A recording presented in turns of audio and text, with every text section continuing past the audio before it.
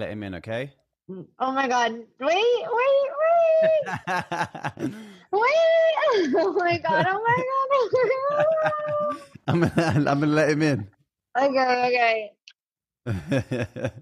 Neve. Neve. Hey.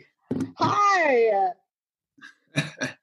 I have to start this out with I am such a huge fan that this is so dope to have you on In My Feels. This is all I've no smoke up your ass. This is all I've been talking about all week that we are doing this interview. So thank you for coming on In My Feels. Like I'm literally turning red. I'm so excited you're on this show. Wow. Well, I appreciate you inviting me. And of course. What can I say? It's the show's been on a long time. So, a little bit of the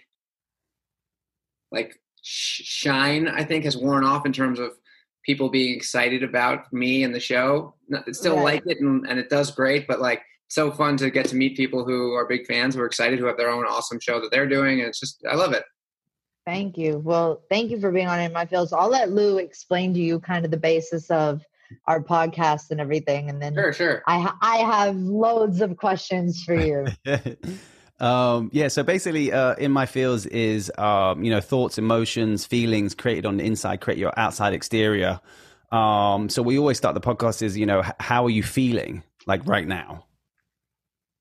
Oh, you're asking me that right now? Yes. Oh, yeah. Well, I think that we're obviously recording. Okay. So I think there's a couple different answers to that. I think there's how are you feeling right now? Kind of in this exact moment, which is the surface, which I would say, I feel great. I just gave my son a bath. We were goofing and laughing in there. It was really cute.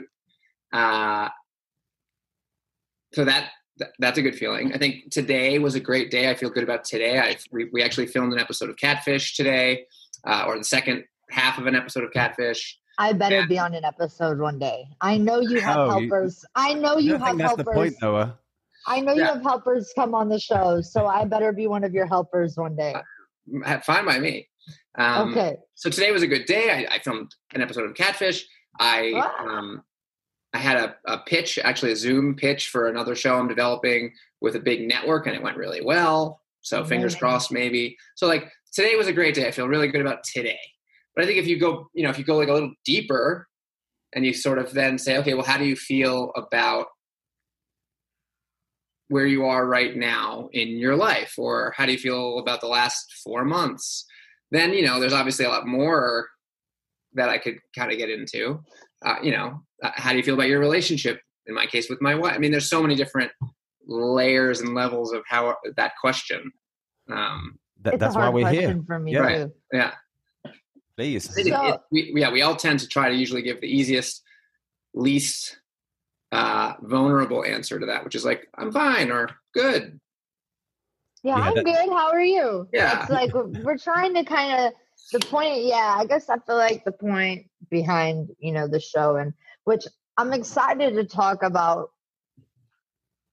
the idea of the show, because it does kind of tie in. I watch a lot of Catfish. I'm going to be real with you. I have watched every season multiple times. Season 3 is my favorite because I love that you get a little cranky, and it's really funny whenever your producer is telling you to walk outside and you're like, I'm sorry, I lost my temper. I just threw your phone in a river. But I feel so I'm a girl that, and I talk about this on every episode. I'm a girl that grew up with body dysmorphia and social anxiety and depression and not feeling good enough as being myself. And I feel like I've noticed that a lot within the show, that people tend to create these accounts because they're afraid to be themselves. They feel like they're not going to be accepted by the world. Or the person that they're reaching out to, or they're catching feelings for. That's pretty much the most common reason of people kind of catfishing, right? Yeah, I think sort of self-acceptance and identity are two of the main things that lead people to explore either different identities or expressing how they really feel in a sort of safe place, which is often, as a person other than themselves. And it's interesting because I used to think it was really more specific to people who felt also physically isolated because of where they lived and or the community that they lived inside of. So, obviously if you grew up in many parts of the South and you were gay, that wasn't an acceptable thing to be. And as a result, you might not be comfortable coming out. But I think more and more I'm realizing that it's as much something that people in remote places or in communities that are biased do as it is people in cities or even those who grew up in very supportive families. I mean, everyone feels like there's something about themselves that is unacceptable or, that goes against the grain or that might be seen as weird. And so people deal with that in different ways. And a lot of people tend to explore those feelings through fake profiles. Yeah, I feel like it's especially what we talk about on this show is living your truth. And this is something we preach a lot on this show, especially is just basically just living your truth. And I know some situations it can be difficult. It's been difficult for me to live my truth through many situations. But where I am now in my life is just always I have to live my truth. And I always have the best results. I attract the best results when I live in truth. And again, back to, the spiritual thing is thoughts, feelings, emotions become things. And also truth, if you project truth, you'll attract truth back. And that's the one thing I loved about your show. I recently watched the film. I think it was from 2010. Yeah. And, it's very rare to see shows as yours, which, because you had compassion. It was a very honest and truthful connection that you had, which ended up being this whole, this whole of whatever was happening. But I mean, it was truthful, and it was, and even though someone was portraying someone else, it was from an honest place, if that made sense. I found it quite sweet. It also I found it heartbreaking, firstly, and it was honestly quite sweet. And I feel like the way you handled it should be commended. And a lot of other people who host these type of shows or, should use you as an example of how to deal with certain situations. And I feel that's the type of things we promote on this show too. Well, thanks. Because I do think, much to my surprise, the success of the documentary and the subsequent outpouring of both support and people asking me for help, I think really came as a pretty direct result of being vulnerable, which, you could say is truth or honesty, but vulnerability kind of encapsulates a lot of those things. And people were, I think, very relieved to see someone, in this case, me, expose an experience that was perhaps embarrassing and a bit naive, but put it out there. And immediately they associated with it and connected with it. And were appreciative that I did that. But to your point about like living your truth, and I don't know if you were steering us this way or not, but I think about that a lot because I have a lot of different sides to my personality. As best I can, I am all of them on the show, but obviously I've learned to trim and edit myself on camera because I want to portray, the sort of best version that I can. And sometimes I get frustrated because I do have things I want to say or thoughts that I'm struggling to express. So if I don't have time to kind of figure them out in my head, I just shelve them. And I don't feel like I get to really show my whole self. And more to that point, I think as great as the internet is for giving people an opportunity to express themselves, it's also become, at least in my opinion, and it doesn't even seem to be specific to public figures, it's also become more dangerous because if you say something and people don't like it, then all of a sudden you become villainized or canceled. And it's like, well, I was just trying to express how I feel about something. And so I'm almost more afraid than ever to be honest and truthful, because it's not worth the risk. It's a scary time to be real. Mm. I second that. I tend to stay quiet on things sometimes because it's like, damned if you do, damned if you don't right now with the internet. So question for you with the show, like obviously it started out as the documentary, and how did that I guess, how did that documentary start? Did your brother just want to start filming you? And like, was he just like, my brother is talking to some girl in another state, I want to document this? Or was it kind of like was he trolling you at the time? Like, or was it always kind of like, did he, how did that come about? So if you go back to, the early aughts, my brother was studying filmmaking at NYU, and my best friend at the time was studying filmmaking at Boston University. And so I was just sort of always surrounded by filmmakers. And that was right around the same time that small, like, digital video cameras became, a consumer available thing, like the little point and shoots. Right. And so they were really excited about those types of cameras, and all had them, my brother especially, and his business partner, Henry. And so they were just sort of filming and capturing everything. And so if you go back to our hard drives from the early 2000s, like, you'll find tons and tons of footage of mostly probably relatively not particularly interesting daily stuff. Some of it's of me, some of it's of them, their girlfriends at the time, trips we went on, parties we were going to, whatever. And I've always had a tendency to both find myself in unusual situations, but also, kind of attract attention and like the attention, especially of like a camera. I just kind of always had a knack for that performative vibe.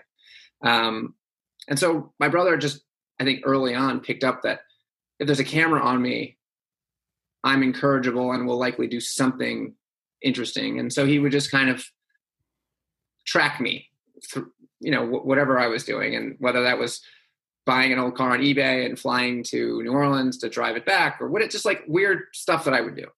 Right. And so when I told him that I had started getting emails from a 7-year-old girl in Michigan who was painting my photographs, he was like, "Oh, that's weird and interesting. Tell me about it." And, the footage that we have that's now the documentary, the early stuff from, before we went to actually meet them, when it was just like a 7-month long correspondence, was probably only, an hour or two of clips from different days throughout the months. It wasn't like a primary focus of his. He was busy doing tons of other things, working on longer films and whatever, all kinds of stuff. And it was just this weird little folder on his hard drive that was like Neves, Michigan, friends. And it really wasn't until we were filming and discovered that they had lied to me, and then they had decided then, like, okay, we're going to focus on this for a week or two, that they actually considered it as a meaningful story to tell. So it really wasn't anybody's intention to turn this into a documentary until we understood that there was something going on that might not just be what we thought it was. Yeah, and I love the way that you got the name Catfish.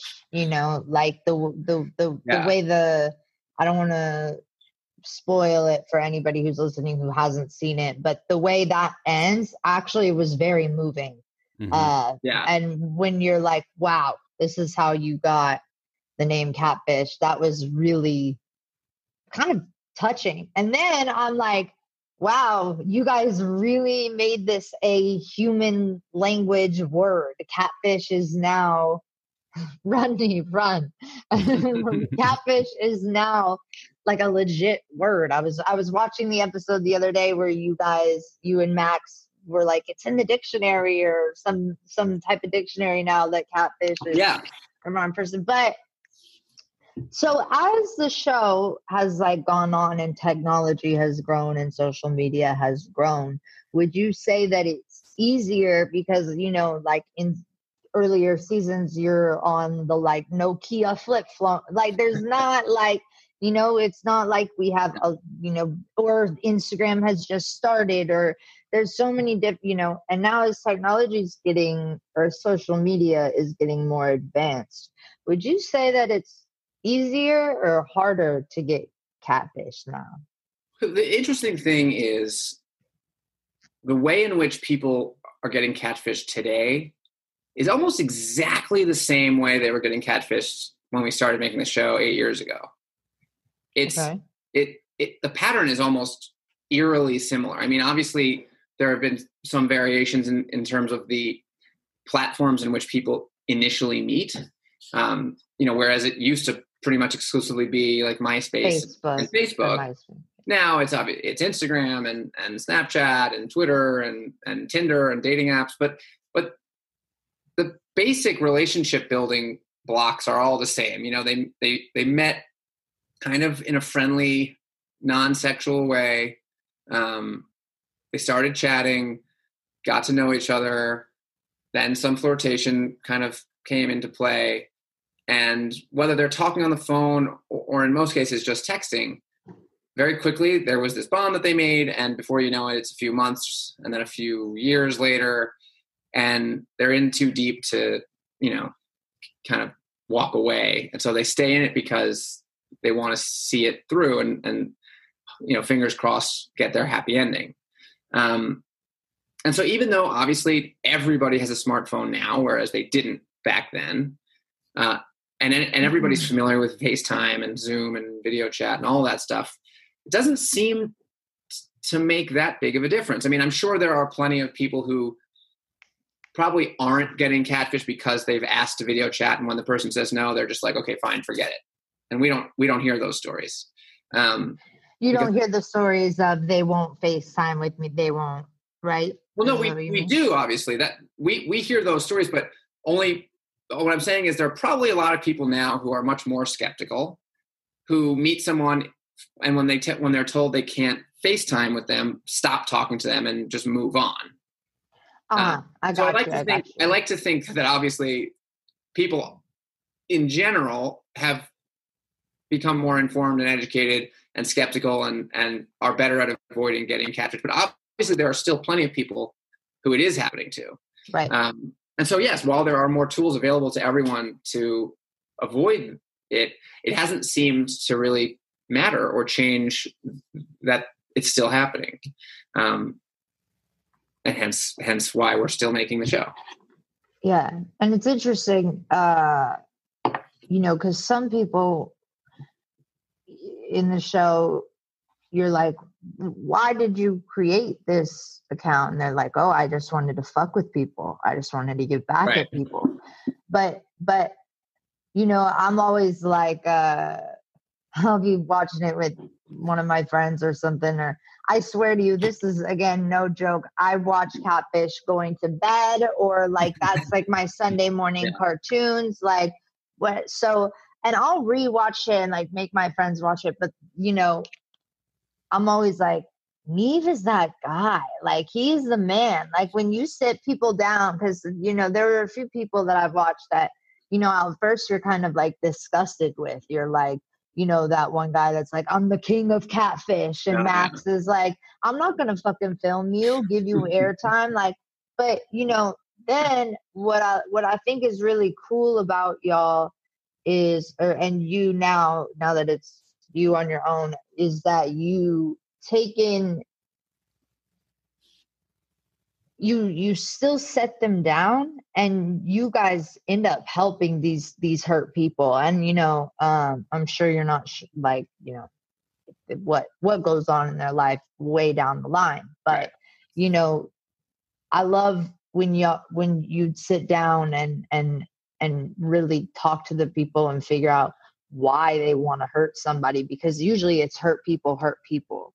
So, you know, these people are hurting, the reason, that they want to just fuck with somebody. And those were some of the episodes that I was like, whoa, like the episode that you throw the phone in the river. Like, I would have done that too. I understand. But at the end of the day, I feel like you still do give your service to both ends, because you give clarity to these people that were hurt, that was causing them to catfish somebody. And that's what I've really appreciated out of the show, because I think a lot of the show has to do with, if somebody's so angry to just want to fuck with somebody and a group of friends that lives a state over, they're hurting, and I feel like those talks that you give people, you when you talk to them later on in life, they when you call back a month or two later, they always seem to be doing much better. And I don't know, that was something that I've really admired out of the show, is that you cater to both ends at the end of the day. You check in with both ends at the end of the day. You're not like, oh, we found our catfish. Fuck. All right, we found it. Not going to check in with them again. You check in with them and you see how they're doing. You see if they're still keeping it up, or you see if they're doing better in life, if they've grown as a person. And I love that, and I admire that about the show. I have another question, because this is like my favorite episode of all time. I guess the most, first of all, the Bow Wow episode is probably my favorite of all time, the Bow Wow episode. But the medium, oh my God. I would love to touch on that episode, because you really, in that episode, you're like, I can't figure it out. Like, what was that episode like, Lou? I don't know if you... I haven't seen that one. So we did this episode where it was actually it's one of 2 90-minute episodes, because we felt like there was just so much content there that was so fascinating that we aired it as a sort of 1.5 two part, right, yeah. Or yeah, maybe it was, I don't remember how it was longer. I don't know. On Amazon, it's 2 parts. Oh wow! But, yeah. Basically, what had happened was this young woman wrote in. I think she was like 19 or 21, or she was young, and she lived in, I think, Kentucky or somewhere kind of in the Midwest area. And she had been messaged by a woman from Florida who had told her that she had become friendly with this girl's father. Now, what's strange about that is that this girl's father had died when she was much, much younger. And under very awful circumstances. What had happened was, when she was 2 or 3 years old, her father, who I guess had schizophrenia, had kind of had a fit, and in his fit had actually murdered her mother, his wife, who was pregnant at the time, and then taken this girl and her little brother on like a hours-long police chase, eventually getting caught and arrested and put in jail, and then, as I understand it, killed himself in jail. So, like, awful, awful experience for any kid at any age to grow up with that as the sort of story of your childhood. And then all the more strange and upsetting as a young adult to get a message from some totally random stranger saying, "Oh, I'm talking to your dad." So there was a lot of uncertainty and uneasiness around it from her and her sort of aunt side of things. But she had been talking to this woman for like a year or two, and they'd developed a friendship, and she trusted her and was certain that this woman was legit. So we obviously all went into it very skeptical, trying to see if there was any chance that maybe there was some way that this woman could have known the dad, maybe back when she was younger and he was in jail, and maybe she was in jail, and maybe somehow she got information about this girl. But then what would her motive be to like wait this long and then message her? And she wasn't trying to get money from her. It was just like, none of it made sense. Anyway, so we took this girl and her aunt, who of course was the closest living relative to the dead dad and the biggest skeptic. We took them down to Jupiter. Right. The aunt thinks this is full bullshit. Right. Full bullshit. And we took them both down to Jupiter, Florida, and met this woman. And I mean, she seemed a little weird, but like totally great, at least at first. And there was no reason to think that she was messing with this girl. Again, she wasn't in it for anything that we could find. And she just started telling this girl stuff about her dad that the aunt and this girl just could not figure out. How could she possibly know if it wasn't that she somehow was communicating with the dad? Anyway, some weird stuff happened. Like the girl and the aunt ended up pretty much completely convinced that she was legit. And like, it made me rethink my feelings on whether or not there is either an afterlife or some way to communicate with people after they've left their, earthly bodies. Dude, yeah, me too. Yeah, we were all pretty shook. And then Max actually was so curious that he had his own, after we left and flew home, he had like I think 2 phone sessions with her. And she ended up communicating with and telling him things about Max's wife's like aunt who had just recently passed. And like, they had their own weird experience with her that was left them very convinced. So I don't know. I mean, it was yeah, Lou, like you've got to watch this episode. I'll send you the link to the episode. Well, what happened was they go in and Neve and Max were like, we're going to let you talk alone. And they sit down and she starts talking about how the mom used to strip for money and how the aunt that the girl is sitting next to, the aunt and the father used to get locked in a basement together. And that's something the aunt had never told anybody ever. And she's like, your dad is actually here right now. Like, your dad is here right now. He was like, the basement, I'm like, you guys were locked in the basement. Yeah. And the aunt honestly is at the end of the episode asking, can we stay in touch? Can we? Oh, so this is like a kind of a no ending. Well, right. So it wasn't a traditional Catfish episode. Oh, got it. In the way it played out. We had thought and were concerned that it might be some sort of weird sort of scammy catfish thing. But it wasn't. It just is what it was. Like what really is kind of mind blowing is the fact that this person was in Florida. And you usually hear about like people like mediums and whatnot, maybe be walking in the grocery store and they tap someone's shoulder and they're like, your grandmother is connecting to me, or, you see somebody and you go to somebody, but I've never heard of something like that happening where somebody just gets a connection from somebody out of the blue like that. And it's crazy because Lou in the episode, Neve gets a hold of some friends of, every episode he tries to get a hold of some friends that maybe know these people to see if they're real, or maybe they are the friend, or what. And he calls the friend and she's like, oh yeah, I forget the father's name, but he's become a big conversation for a few years now. He's become a big part of our lives because he's it was the neighbors. It was the woman's neighbors. Okay, right. The neighbor, was like, this has become a friend of ours because he's around so much.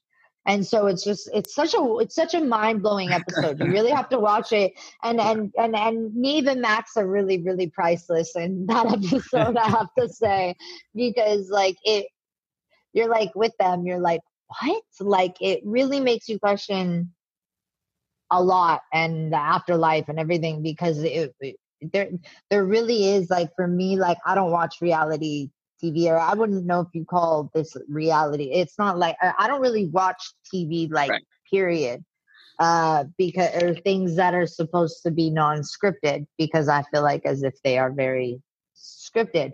Right. And what I love with the show and like what I like watching is that, you know, there's no bullshit. Y'all showed up to somebody's house and was just like, we found it on the internet. Let's show up and hope that they're there. And, you know, I love how raw the show is. Are you allowed to talk a little bit about the upcoming season? Or Sure.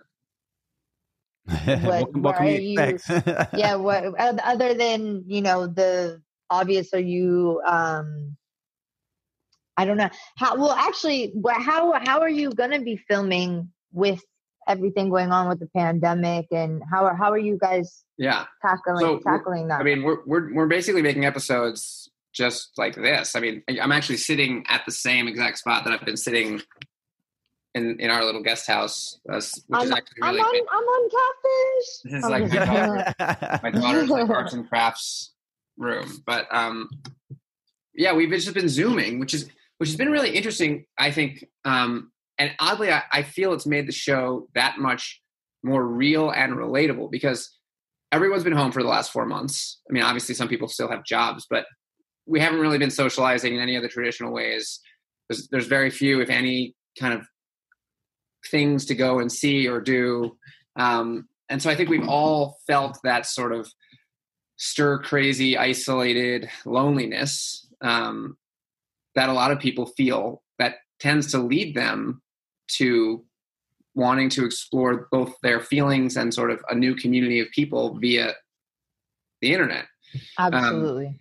And what's even more interesting is, you know, the show already exists kind of very much on the computer. We read the email, then we video chat with the person, then we do our investigation. And so there's a lot of computer mixed in already. Do you copy paste the same email? I usually... I know. Well, what I'll do is the same email that's like, "Hey, it's Neve." I think I've just become so. I've memorized it basically. Okay. So I always write it out, but then sometimes if I am messaging multiple people in the same investigation, yeah, I'll just copy paste. I've always wondered if you copy paste the same thing and just adjust names for every episode. I've always wondered. Yeah. I guess they leave that part out whenever I say like, all right, I'm just going to copy paste. But I don't hide it.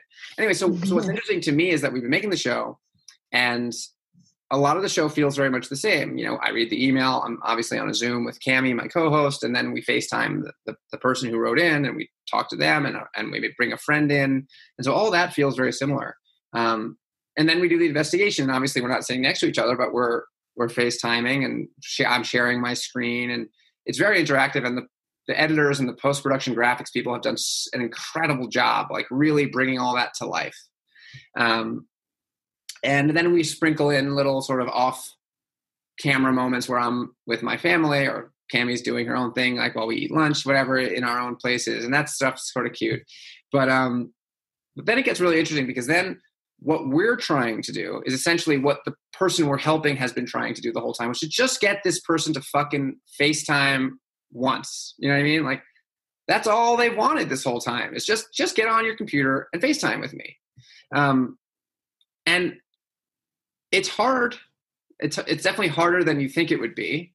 But it's also, I think, in a weird way, somehow more rewarding, because when we show up with cameras, and there's 2 camera people, and then there's the sound guy, and there's, there's like, we're a crew. People are either emboldened to act bigger and be nastier or say things they might not have said normally, or they sort of shut down and they become very shy and withdrawn. And I think what's interesting about doing it like this is that when people are at home on their phone or sitting on their couch in their kind of regular everyday clothes, and there's no cameras or people around and they're just Zooming, you get, I think, a more real version of them. And so I think what's make this season interesting to me is that there's something almost more personal about it and more intimate, and people are a little bit more vulnerable, because they're not necessarily prepared or expecting the show kind of the way they might be if they knew we were coming with all the cameras and stuff. So I think this season is weirdly more intimate because people have less of a guard up because they're just at home on their phones. I think that's how many episodes is it? How this? So the season that starts airing on the 5th will be, I think, 10 episodes. Yeah. But we actually haven't finished filming all of them. We just filmed one today, and I think I'm dancing because you just said on the 5th. I'm so excited. I'm like, I don't have to keep watching my reruns. Yeah. I'm so excited. I think that's new, though. I mean, it just kind of imagining Catfish purely online or remotely and on FaceTime, and I want to know like the reaction. I mean, they're obviously aware that they're on Catfish, and everyone's going to be on when they first FaceTime, and like I guess it's harder to caption the emotion behind it, right? I mean, yes, there's I mean, well, but even when we film the show sort of traditionally, they always know we're coming. We don't, we never just roll up. That's sort of one of our core policies, is that we don't want to do a gotcha kind of surprise version of the show. We want people to both know we're coming and invite us to come, because we need them to both be there and also want to share with us. And so, yeah, I mean, it is definitely different, but I don't know. I think there's something different and special about this version of the show, and I'm really into it. I'm excited to see it. I can't wait. Yeah, I can't wait. I'm so intrigued by like the especially. I mean, we are moving in the digital age, and I feel like this is going to encapsulate it kind of further than we actually imagined. And it's kind of strange how during the lockdown and everything else, we're very resilient. We adapt, and I feel like the show is adapting to its environment. And whether or not that's going to change for good. I mean, me personally, I'm never going to leave my house again. I love this. Like I know. I was unsociable before this, and even now, I'm just gone. Like, this is great. Yeah. Like, if I'm going to have dinner with someone, put me on Zoom. We can eat dinner together. I am good. This is me now. And just back to your point of the spiritual lady and stuff. We actually have two mediums coming or on the show. One medium that's been on. Two. Oh, I thought you meant future mediums. I'm like, yeah. We had medical medium, who basically tells you everything medically with you. A spirit speaks to him, and then Paul Selig is another one. I can channel him right now and tell you he's going to tell you. He wants me to tell you to drink celery juice. Celery juice. Okay? Stay away from eggs. He just sent me a wave to tell me. Yeah, I felt something to tell me to drink celery juice. Celery juice is his thing. He says that'll change your life if you drink celery juice. Have you tried it? You know what? I have not had one sip of celery juice. I have. I take it daily. Of course. Celery is like 90% water, right? So it's essentially just drink more water, right? I guess so. Right. Can I do that with a watermelon instead? Just drink watermelon juice? My skin. Yeah. I mean, it's great for your skin.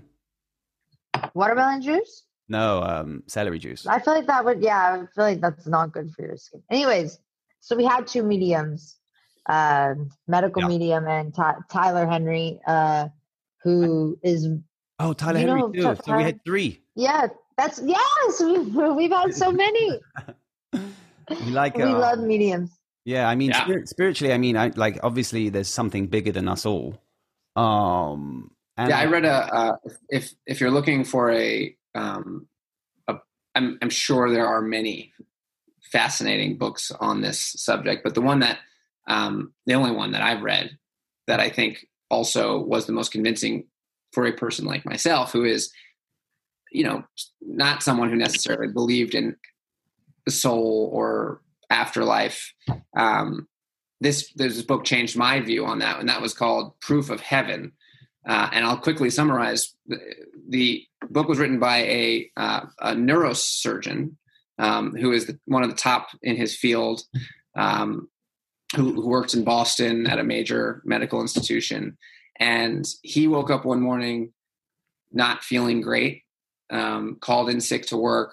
And then that afternoon, his wife came home and found him like having a seizure on the floor of their bedroom and rushed him to the hospital. They quickly sort of sedated him. And within, I think, 12 hours or so, he got so ill and had such a terrible fever. He basically went into a coma, and his brain activity over the next 6 days decreased until he was essentially a vegetable. I mean, there was very little to no hope that he would ever recover. And if he did, they assumed he would be, probably either paralyzed or limited function. And then somehow on the 7th day, he opened his eyes and he looked around and he was fine. Like, he just woke up. Mm-hmm. And he was so, full of wonder and love and passion for the experience that he had on those sort of 6 days, that he spent the next 3 years figuring out how best to sort of write down what in scientific terms is called a proof, to basically say, I now know, having had firsthand experience, that there is in fact a world far, far beyond the one we know. And I had an experience that is proof of that. And he wrote this incredible book. He explained his journey and what he ended up sort of discovering at the end of it. That was then it's even right now talking about it, like my cheeks start to tingle, because there's something at the end of the book that you realize that this guardian, this angel that sort of led him down this rabbit hole into the universe, ends up being someone in real life that he never knew. Yeah. But it's just like, it's amazing. Wow. I'm going to check that out. Yeah. Well, if you want to read another book, Mary Hensley's books are incredible. She's actually a friend of mine. Her name is Mary Hensley. And her books are incredible. I talk about her on every episode. She basically died in a car crash and saw it all happen from bird's eye view. By the time she watched herself go to and from the hospital, she knows everything. She knew everything. And basically, to make it short, since I say it every single episode, she was presented with her spirit guides, as she called it, whenever she went to heaven or whatever you believe that is. She believes in God and heaven, and she believes that was her spirit guides. And they said, you've had this ability since you were young, because when she was young, her grandfather would come to her and talk to her in her dreams, her grandfather who passed away, and told her someone in her family had cancer, which they found out they did, and numerous things that she was very spot on, and she knew because she said grandpa would come to her in her sleep and tell her. And so whenever she, was presented with what she says was like a movie of her life, within seconds, they showed her life and they said, you can stay here or you can go back home and continue giving with your gift and healing. And she's now a healer and one of the most amazing women I've ever met, and her energy when she walks into a room, you feel it, and it's incredible to read her story. She has about three books. She just came out with another one. Her name is Dr. Mary Hensley. She's so incredible. And she doesn't do like readings like as if it's like, here's your future. Right. It's more, this spiritual healing where, she can lay a hand on you and you feel the beautiful energy, the positive energy that just comes from her soul, from her being, so connected to that higher power. Yeah, Amazing. I believe. I mean, you know, I even, me as a, you know, I'm not from any of this background. So for me, this is something that I've kind of learned or developed over the years, to a point where I scientifically myself. So if I would think about something unresistantly, say, I don't know, a friend you haven't spoken to in 10 years, and then all of a sudden they text you. That's not a coincidence. That's an unresisted thought. Now, if we can, as a society, get to everything in our lives as being that unresistant, and I'm talking like, you know, oh, I wonder what so-and-so is up to these days, and then they text you from random places, right? That's an unresisted thought. So if we can get back to our careers like that, our love like that, we can get back to that level. You know, I call it the Jesus, the Buddhas, anyone who's been remembered forever. Right. They got to that level. And I feel like we've kind of lost our way in that. And a perfect example is Angela, you know, from the original documentary. She manifested, she loved your paintings. She, you know, she clearly fell in love with you, and she attracted you, regardless of whether she lied or not. Or I'm talking about the initial attraction. No, the manifestation is real. Yeah. Yeah. She, you know, she painted a picture of a photograph and sent it to you. And to be honest, her paintings are pretty good. Yeah. Like, I was like, damn, like she's got talent. You know, and do you still speak to Angela today? I haven't talked to her now in years. She's still a Facebook friend. I remember you kept in contact, and she was a Facebook friend, but that's not the case. Yeah, we stayed in touch. There was a period of time after we were filming that she was still kind of unraveling some of the story and the lies, but eventually, by the time the film came out, we had Henry actually flew to Michigan to show it to her before anyone else saw it, and she liked it, but she was actually oddly disappointed because she felt that the story would be more about her. Like at her painting, she didn't realize that it sort of had become, it kind of became, started as a ended up becoming more about me and her, whatever. She was a little like surprised at how it had ended, but we auctioned her paintings at the premiere, and I even invited her initially when we were making the pilot of the show to be my co-host. Because I thought that would be really interesting. And I understand she wasn't interested, and she wanted to kind of fade back into the background and go back to her regular life.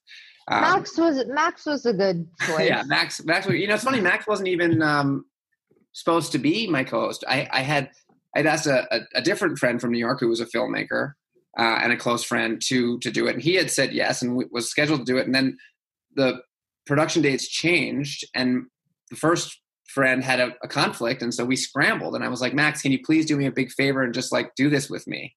That's so fun. And he didn't think he would end up doing more than just that one, 3 or 4 day episode. I think we as a society, I mean, even when I remember watching the documentary when I was obviously younger, and we're so quick to judge. You're like, yo, Angela's this or she's that, And now I watch it from a standpoint of maturity. And we need to, as a society, get back to a place of no judgment until we at least research or know the facts of what's going on. And, again, I said, at the beginning of the show that it broke my heart. I was like, oh, my God, I feel so for this woman. Because her intentions weren't bad. She was just trying to find an escape from her reality, and none of us, especially me, I haven't experienced, I've experienced hardships. Of course, everyone has.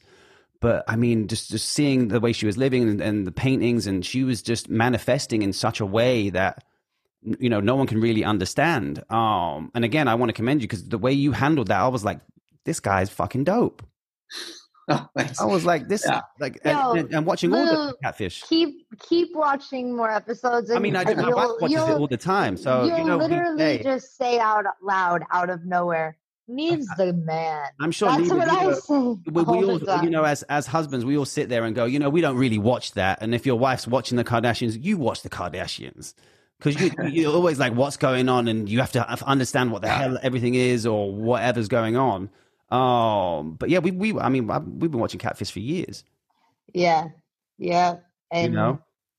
Yeah, I swear, Neve, I swear in every episode, there's one moment where I'm always like, yep, Neve's that guy.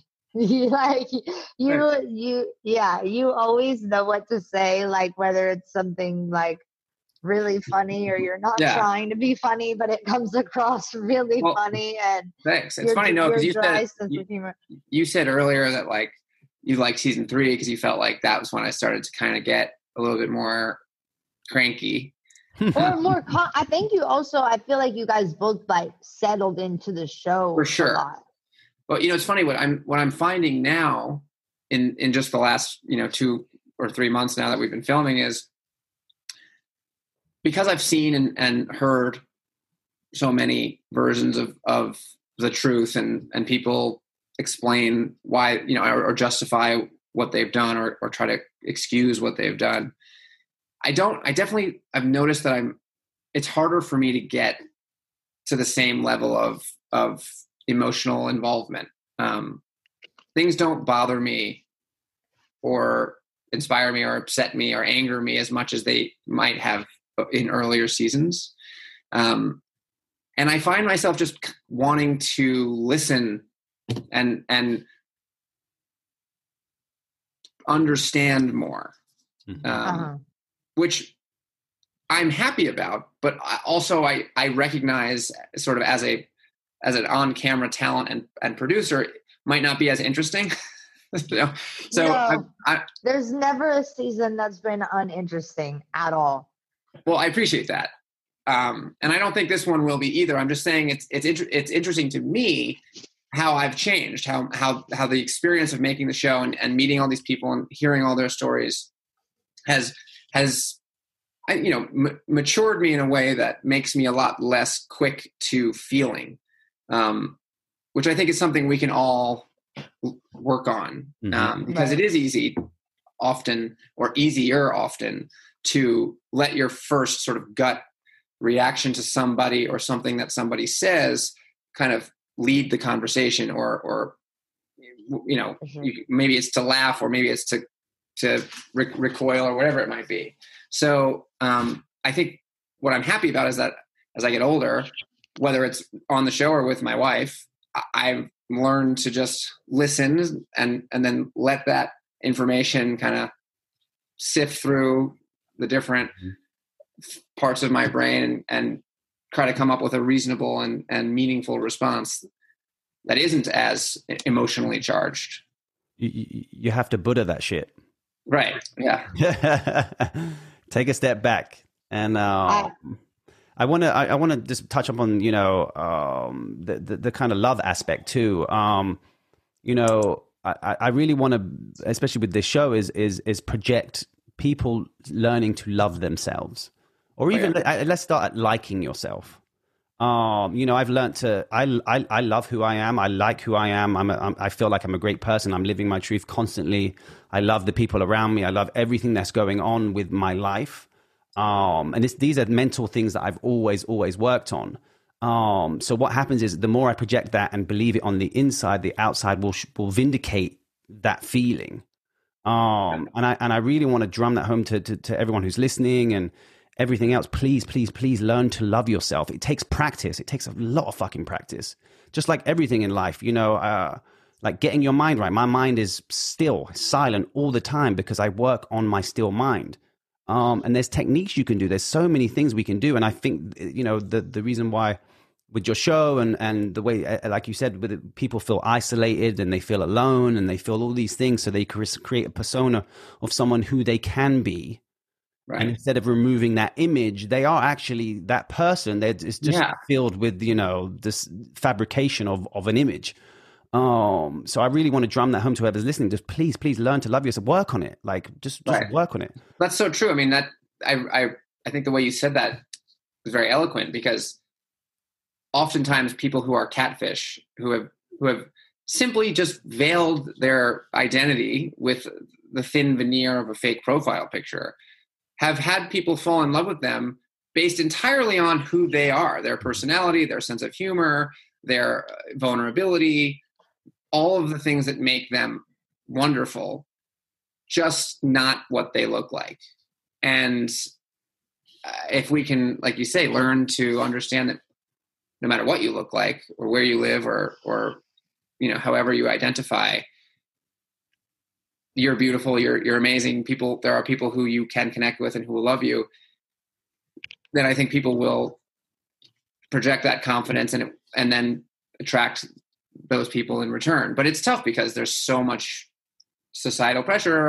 That's what I was about to bring up. From just sort of how you look, and that I get it. It's hard to tell someone they're wrong when they say, well, I just wanted some people to talk to me, and I knew that they would do it if I was hot versus how I look, in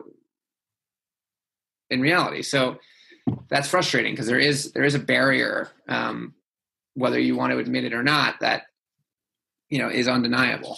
But you're right, Lou, there's definitely a lot we can all learn. And I struggle. As great as you guys, think I am on the show, like and I know even earlier when you said, how are you? I happen to have been feeling pretty good right now, but I'm a mess every day. I'm a mess. I mean, I have ups and downs.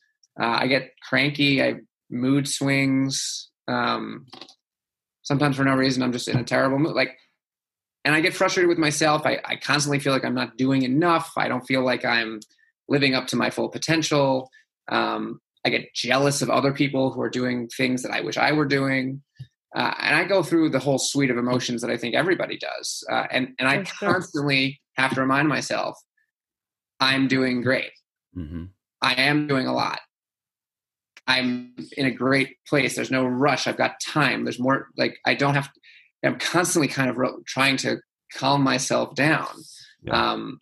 Whether it's from getting annoyed of stupid little things around the house or bigger things that are out of my control.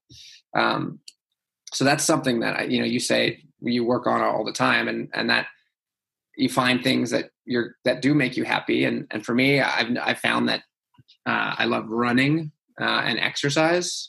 And when I'm running, usually I'll go for like an hour to an hour and a half long run. And I think part of why I like it so much, and I don't listen to music and I usually run alone, is because I just don't think about anything.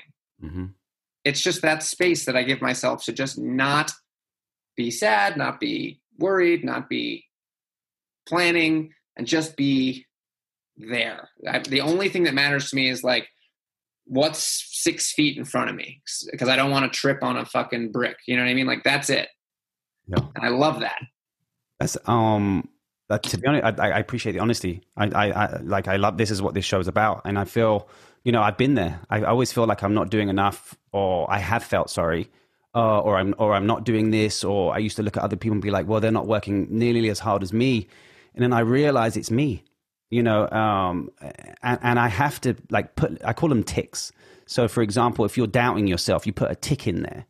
Of a snap of say, I'm not doing this right or doing this. And then I'm like, oh shit, I have water. I have a home. I have a warm bed. I have a wife who loves me. I have a beautiful child. And then you dissect the smallest little things. Even a thing of I have socks, or I have, underwear. That's some people don't. Yeah. And then you start putting those ticks into your life at every moment, or you question, why aren't you enough? Why am I not this? Why am I not doing that? Why am I feeling that way? And now when I see someone doing great things, I'm like, fuck yes, because you can't. The thing is, when you project, so for example, if someone was to wish you harm, they can't project that on you. They can only attract that into their own lives. You can't manifest for someone else. So you have to we're creatures of habits. So right now we're all in habit regardless forever. Everything we've ever been taught is coming into our lives, and we're habits. We have to nip and retrain our minds technically for us not to feel those things. And I'm a pretty positive person now, but I've been working on myself for a very long time. Right. And I say it in every show. My head used to be too heavy for my body. I was weighed down by so much bullshit, and I realized it was me. Yeah. You know, and See, Neve, I'm a lot like you. Like when you were explaining your personality traits, I feel like I'm a lot like you. Like Yeah. I feel like in a way, which Lewis helped me a lot, like with, you know, comparing myself to others, like, damn, you know, like I should be doing that. If like, you know, if this person's doing that, like I should be, you know, I feel that jealousy. I feel that, you know, sometimes am I not doing enough? What can I do to make myself better? Like, and, Right. you know, get in those moods. So I completely, when you were saying that, and then Lou was like, thank you for being so honest. I wanted to jump in, and say like, you know, I feel like there's so many people who are like that. And also people with creative minds, people who create. You're Right. a creator too, you know, that we have that side of us where, you know, it's just in us, whether you paint, you dance, you write, you make music, whatever, you're a creator, you get a little cuckoo sometimes. yeah, It's interesting though, because there's like a little sort of suite of emotions that are all associated with that feeling. You know, so when I see a friend who is posting on Instagram, let's just call it, and they have a really either great photo or they're doing an ad and it's a good ad that they've done that I enjoy. Like first I like it and I'm happy to have seen it, and then I'm like a little jealous, and then I get weirdly, I think, angry because it's like I should have done that, or why didn't I get asked to? Like there's so many little micro feelings that I think we all go through because we're constantly comparing ourselves, because that's just the nature of where we are with the evolution of social media. And we're living in a world right now where everybody is their own business. And so you're not just seeing people and sharing experiences with them. You know, you're seeing their brand, you know, and it's like, well, how does my brand compare to their brand, or how does my life compare to their life? And so it's just a really, I think, tough time to be a human in a weird way. Yeah.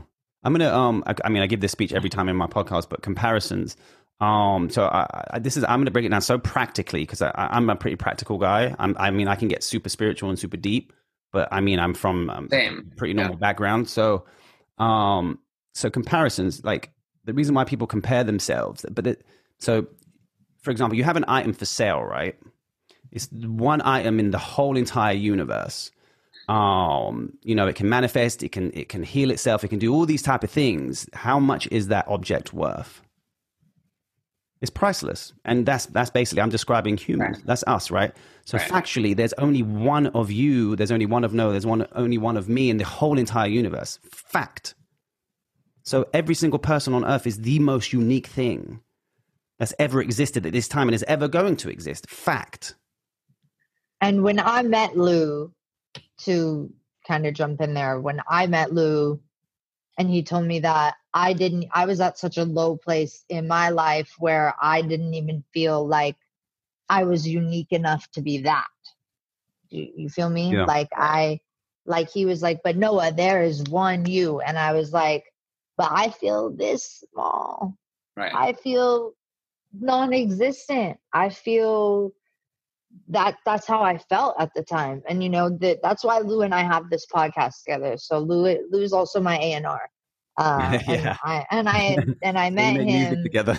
Yeah, he helps me with my music and on everything on that side, and tells me if what I write is good or not, basically, and what I'm putting out. But when I met him, I was at a really, really, really low part of my life. I just got off of tour. I had been struggling with being suicidal. I was depressed. I was mentally unhealthy. I wasn't taking care of myself, and we kind of did this cleanup of my team, and I brought in my own A&R, and I did all this stuff. And when I met him, it wasn't a work relationship. We're now literal God family. I'm the godmother of his child. I have to mention that in every episode. But I call him my literal like god brother because we've just become so close. Because when I met him, I was at that such low point in my life where I felt like I didn't even exist. And he was like, Noah, there's one of you. And that was almost impossible for me to hear at a point. And so I think what I want to say real quick about people that, struggle with their identity, because I felt like I didn't even have an identity, or people who struggle with self-love or being confident enough to show their face.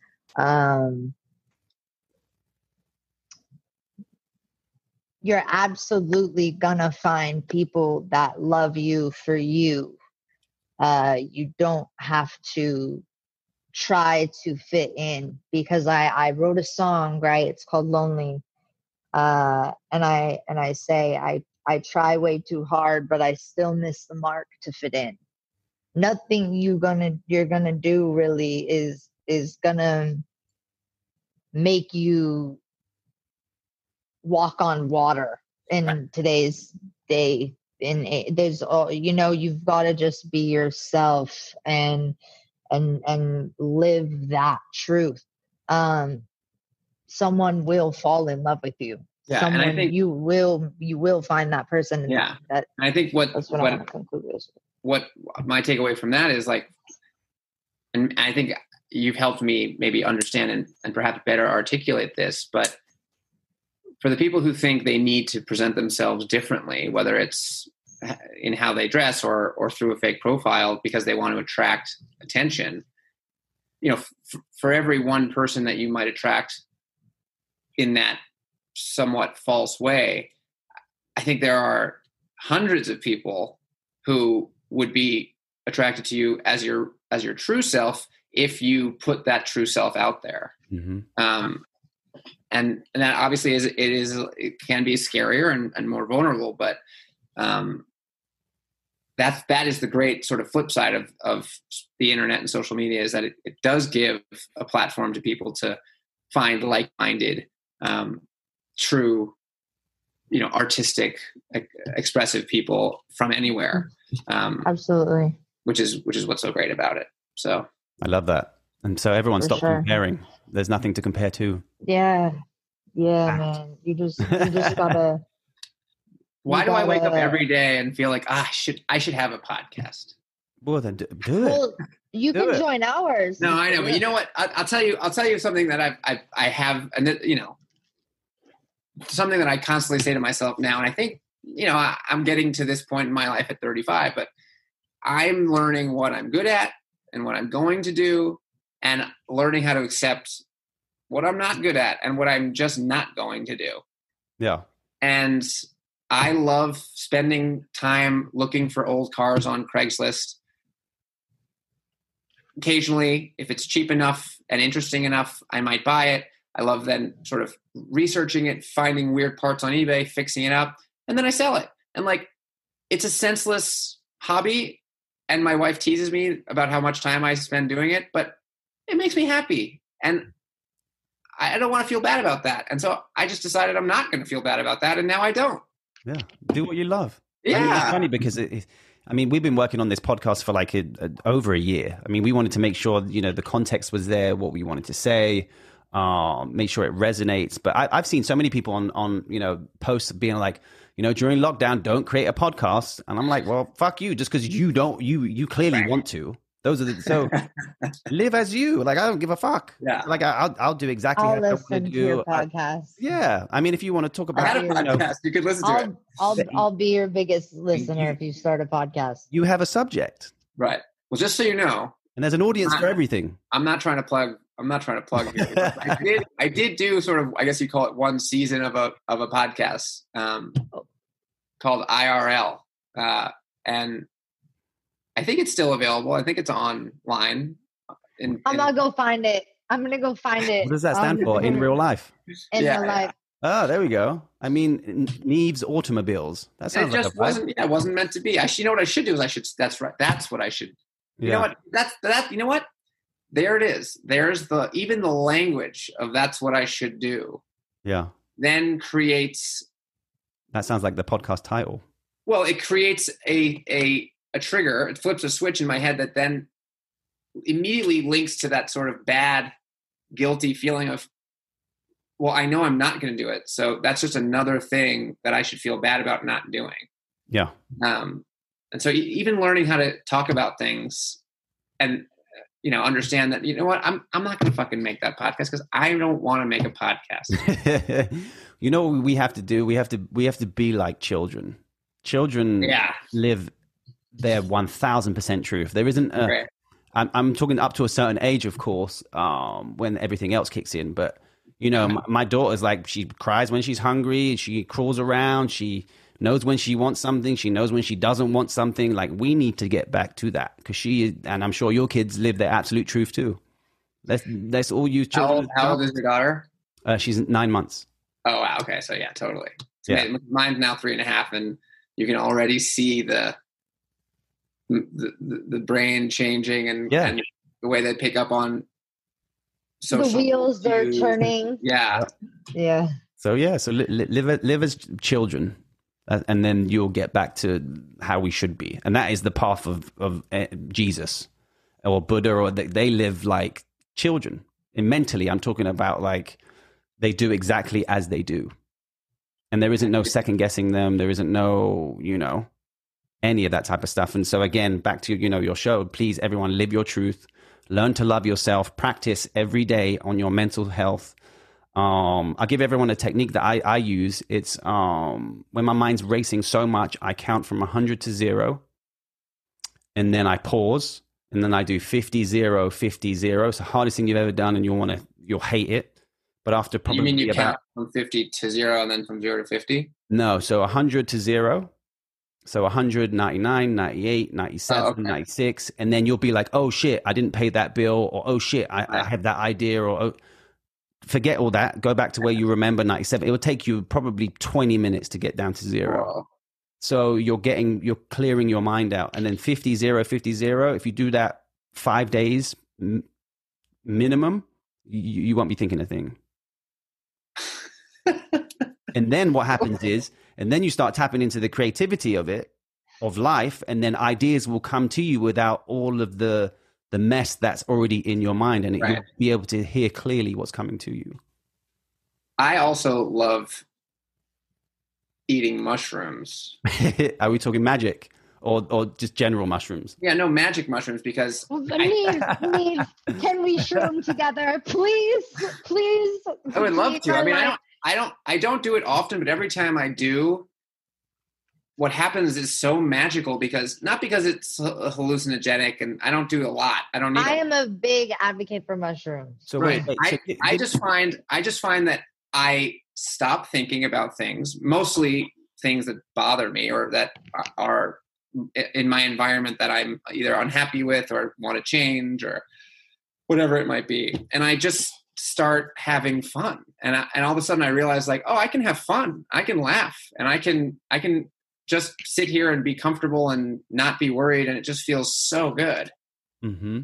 So I don't know. Yeah, maybe I need to start microdosing. I don't know, but I feel like also like when you do, like a shroom night or like whatever, it kind of that's what I call them, shroom nights. It kind of like resets you for like a month, 2 months. And it's just like, I don't know. I honestly, there was a point in my life where when I was really depressed and I had one night on shrooms that was absolutely magical. And honestly, my depression went away depression I dealt with my whole life. wow. So obviously that comes back, but there was a good month where I was so clear-headed and I felt like everything just made sense. I wrote one of the best EPs. I'm so proud of my EP. Like I actually wrote a song, two songs actually on that EP. One's called I Got So High That I Saw Jesus, and shrooms were involved in the making of that.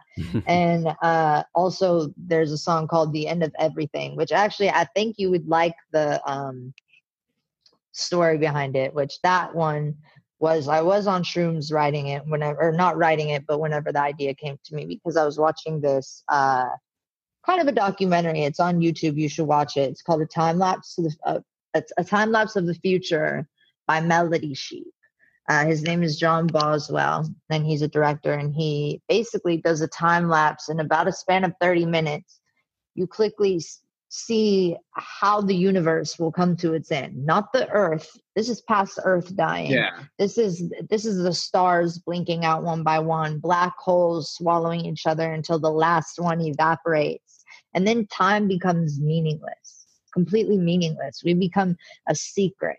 We become a click of a television screen that goes black, is how I kind of think of it. And it's called A Time Lapse of the Future. And if you like spiritual shit and shroomy shit, watch that. It's 30 minutes. It just is a countdown of how the universe goes away. And it wasn't really like I was watching it for the scientific facts. I watched it and it hit me at a deeper place in my heart and what life means to me now and how much of the now we need to live in. Yeah. Because literally none of this is going to exist. None of this ever happened, technically. If you watch this video, you're going to be like, wow, okay, so like we never happened. So it's called Time Lapse to the Future. And I ended up, I was watching it and I wrote this song called The End of Everything. But the video is amazing. I mean, the video I had the same John. I had John direct the video. So basically, the video is within 3 minutes and 50 seconds the 30-minute video that he created. Mm-hmm. Yeah, so it's pretty cool, and I feel like you should watch the little documentary he did. I'm not trying to plug my music, nothing, but like go watch that documentary he did because it really like does expand. Do you smoke weed? Yeah. Okay, I wanted to have you on the show, but I didn't know if you smoke weed. So now that I know you smoke weed, I have to have you on the show once it's in play. Well, and Max is like a big smoker, so we could come on together maybe. Oh my! Stop! I would freak out. That would make me so happy. Man, and Mello's happy too. Neve, thank you so much. Oh man, and Noah, that director dude is amazing, but the Earth doesn't shrink or die out; it only expands. Yeah, I'll say, and I'll add also. I think that it will end in ice. Yeah, exactly. I think the biggest takeaway for me making the show, and then doing things like this too, is it's really remarkable what you can discover about yourself and someone else when you create a space and just dedicate some amount of time to having a conversation and listening to them. And I think a lot of people don't have that. Unfortunately, many people, young and old, they don't have someone that ever really says, okay, let's just sit down and I want to know how you're feeling. And it's not because, and there's no point of time at which I have to go do something else or we have to stop talking. Like, we're just going to talk until we're done talking. And I think that's what I've realized I'm lucky to be able to give that gift, even though it's on the show, to just sit down and say to someone like, so what's up? What's going on? What is this situation you're in? How do you feel about it? And then just give them 30 minutes, an hour, 2 hours, sometimes longer to just sort of talk about it. Because it's amazing what people will realize and discover about themselves when they're given that space. And so I think that, this is a great space for that. I like to think my show is a good space for that. And I feel like we need more spaces for people to just think about how they're feeling and have someone just gently sort of there to listen and encourage them to do it. That's why I appreciate you and the show so much. I mean, besides it being like, like all jokes aside with the show and everything, like with that and all of that, that's genuinely why I appreciate the show so much. And I think so many people appreciate it, is that You know, I genuinely see you wanting to help people. Yeah. And I admire that so much. So again, thank you for being Thanks, on In My guys. Feels. Thank you for doing this interview, because honestly, like I haven't stopped talking about it. This has been the best. I'm so excited, and I'm so excited for the new season of Catfish, and hopefully you and I can do something fun together in the future. Please. I'm now following you back on Instagram as well, so we can DM now. Okay, perfect. And we'll DM, plan a And I'll do shroom the same with night. you. I haven't found your profile yet, but I'll. You know, I'm just regular Lou. Are you guys both in Los Angeles? Yes. Yeah. Yeah. All right. So next, we're going back to New York this Friday for the foreseeable future. But when we're done, my wife is here, so I'll say goodbye also. But congrats to you guys on your when we're back. anniversary. We should all meet up, hopefully post COVID. Perfect. Absolutely. Yeah. And again, whenever I get this show on the actually rolling, I'll send over stuff to you and whatever. And if you ever need a guest host on Catfish, you know who to call, because I will be the best guest host ever. I promise. Sure. I won't let you down.